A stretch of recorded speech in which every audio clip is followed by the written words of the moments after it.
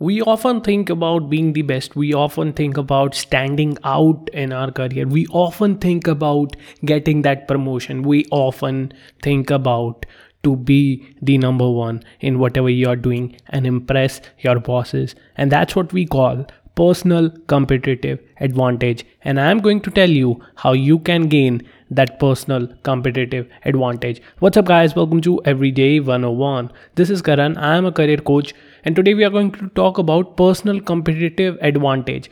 Now, competitive advantage is generally a term that is used in business to set apart different businesses. Like, for example, suppose you started a company and you are making a product cheaper and selling it cheaper. So you have that competitive advantage of price.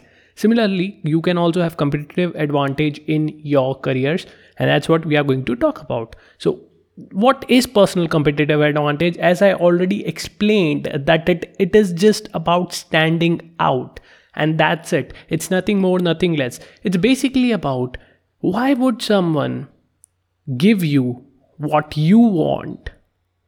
What is it that you have that makes you stand apart? Why should you be given that particular promotion? Why should you be given that particular project? Why should you be made the boss of a company? Well, that's what personal competitive advantage achieves you. Now, there are certain ways to do that, and I have listed 4 ways to do that. I mean, there can be many. You can argue that there can be this, there can be that. But how can you stand out? And the first point that comes to my mind is to just learn the skills that are in their early stage, that are still on the ground, that haven't gotten up to the higher level. Do you know that people used to get great jobs with just learning spreadsheets? I mean, what spreadsheets? Spreadsheets are nothing, MS Excel, wherever you crunch your numbers, apply formulas. There was a time when people who just knew those spreadsheets got amazing jobs. And today it is a necessity. Everybody should know that. And if you don't know it, you're frowned upon and probably you won't get a job. So, how did they do it? Well, they learned that at that time when spreadsheets weren't so common, when they just came up, it was early, but they learned those skills. And this is actually true for new careers. This is actually true for something like which is actually new, especially in technology sector, where you will have to learn new skills as they come up. Now, I'll give you another example. Do you know that a lot of companies don't actually use social media directly? They use a particular software by which they will, even when they're uploading a content, if you look at any company on Instagram, any company on Facebook, they don't do it using just Instagram or Facebook, because that would be cluttered. They started using a software called Social Media Planner and Social Media Scheduler, which has access to all the social medias, and you will have to pay just a fees for that, and where you can align all of your content at one place. You can upload different content for different platforms using just one platform, or maybe say same content everywhere using just one platform. It saves a lot of time, it saves a lot of hassle. They are given all the analytics on just one platform, and that is also a competitive advantage, because it's about marketing. And similarly, you also need to have those competitive advantage. And how do you have that? Just learn the skills in your field that are just starting up. You might think, okay, I think there are just a lot of skills that new things are coming up, especially in technology in my field. Someone would ask me like that, but I don't know which one should I pick. Pick anyone which you think has the highest potential. Now, when they are just starting up, when spreadsheet came up, nobody imagined that they will become one of the most important part in our lives. And today I'm telling you, content creation as a career, it's going to grow. I mean, not just as a career, but making content for brands, for companies, for business, it's going to be the number one thing. And it is going to grow in next 10-20 years. Similarly, data science is going to grow. And when they are growing, there is a need for these online platforms which are providing different services. So if you are also meaning to start a business, you can also do that. But you need to find those opportunities. You need to find them early and you need to get started. Because here's the deal. Suppose something came up today, and suppose you don't know if it will succeed or not, but possibly it might 5 years down the line, it will become really, really important. So if you start today and 5 years later, you will have 5 years of experience in that particular stuff, and you will be having competitive advantage over other people who are just starting up. Even if they are just starting up tomorrow and you have started today, you still have the competitive advantage of one day. It's still there, right? So it matters. Even if you started 1 hour early, it's still a competitive advantage. So you need to be competitive to just be about learning. You need to be competitive about learning. You need to learn all the skills, all the techniques that are coming up in your field, and you need to use whatever tools and techniques that are available so that you can have that advantage over other people, right? So that's point number 1. Point number 2 is to gain varied, relevant experience. What do I mean by that? So I'll give you an example from my personal life. I started working as a software engineer. That was my first job. After that, I worked in an ad agency for a few months. So there at first I was working the technical stuff, and then I started working in more creative stuff. Both of them were totally different. First was more clerical, second was more creative and innovative, right? So there was a difference. Now think of it this way. Suppose I start advertising. If I would have continued in that career, and then later on, I just go ahead and get a job as a marketing advertising person at an IT company. Would they hire me? Absolutely. Why? Because I have the experience in software engineering, I have experience in the IT industry, and then I have experience in advertising industry. So if I'll go to IT industry as an advertising guy, will they hire me? Absolutely. Why not? Because I understand how that industry works. So I can help them grow even better through those advertising and marketing. I will have competitive advantage over all of those engineers, all of those guys who don't have marketing, or all of those guys who just know marketing and advertising, but they don't have the industry expertise. Or at least I don't claim that I have industry expertise in IT, but I can claim that I have experiences and I have learned a lot because I've always focused on learning. So see, I have gained that varied, relevant experience. Both of those experiences are relevant, and both of those experiences are different, right? So how did I figure out? I just looked into my past and I just realized that this is something that I can do, right? Similarly, if you look at right now, suppose I worked as a software engineer again, and then I started working in the advertising industry for a few months. Although I have been doing that work since much before, so I have more experience than just the experience of a few months. And I'm also working as a career coach, right? Suppose there is a company, an education company, where I can go and they will hire me because I have understanding of the education industry. I have understanding how education system works. They will hire me on that basis, but they have the opening for their marketing team, the head of their marketing team. So suppose few years down the line, if they want to improve, if they want to expand their education system or whatever it is that they are marketing, and they need someone with the marketing expertise also in the education field, would I have the that competitive advantage? Absolutely. And what if that industry is about education technology, that is edtech as commonly known as? So suppose it's an edtech company. Will my experience be considered good? Yes, but I'll just have to put forward this in front of them, right? So I had varied experience, and both of them can be relevant, but who made them relevant? I did. I found that there can be a connection, there can be an opportunity that I can leverage. And because I can leverage, I will get competitive advantage over the other guy who doesn't have these things, right? So you naturally get that leverage and that competitive advantage. So number 1 was to learn skills that are in their early stage. Number 2 is to gain varied, relevant experience. Number 3, Related to number two, number three is to build a portfolio of projects and experiences. Now, what do I mean by that? Simple. You need to showcase whatever projects you have done and whatever experiences you have had. I'm really good with experiences. I share one or two experiences of my life every single day through this podcast. And even without it, when I'm talking to people, I share my experiences.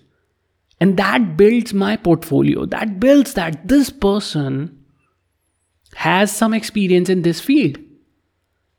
If tomorrow I go ahead and start talking to a person from the IT industry, because I have that experience, I can understand what that person might be going through, and I can help the person as a career coach. And that is my portfolio of experience. How do you gain that experience? Just by living your life, just by exploring different stuff, just by trying out different stuff. That's how you get experiences. But how do you do projects? You make them. And this portfolio of projects is really important because see, I have seen this.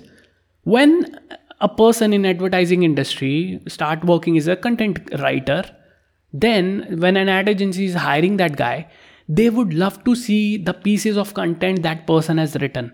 A content writer job, right? And if they can see that he has a portfolio of those writings, and if they liked it, they would hire that guy.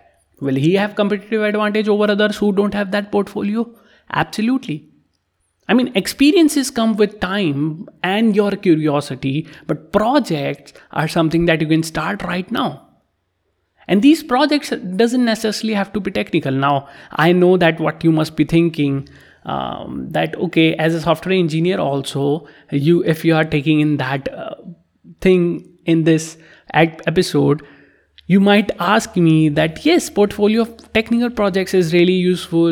Companies really hire those people who have those technical projects in their bucket or their portfolio. Similarly, it is actually true for almost all the fields that are out there, right?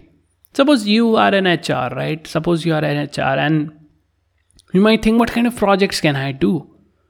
Well, you can showcase them your documents that you have made, because an HR deals with employee compliances and all of those stuff. Whatever employees, they deal with people, but there are also different aspects to it. You can showcase them the documents that you have created. You can showcase them the companies that you have worked with. That comes under experiences, and you can share your experiences with them, that this company faced this kind of crisis and how you handled it, right?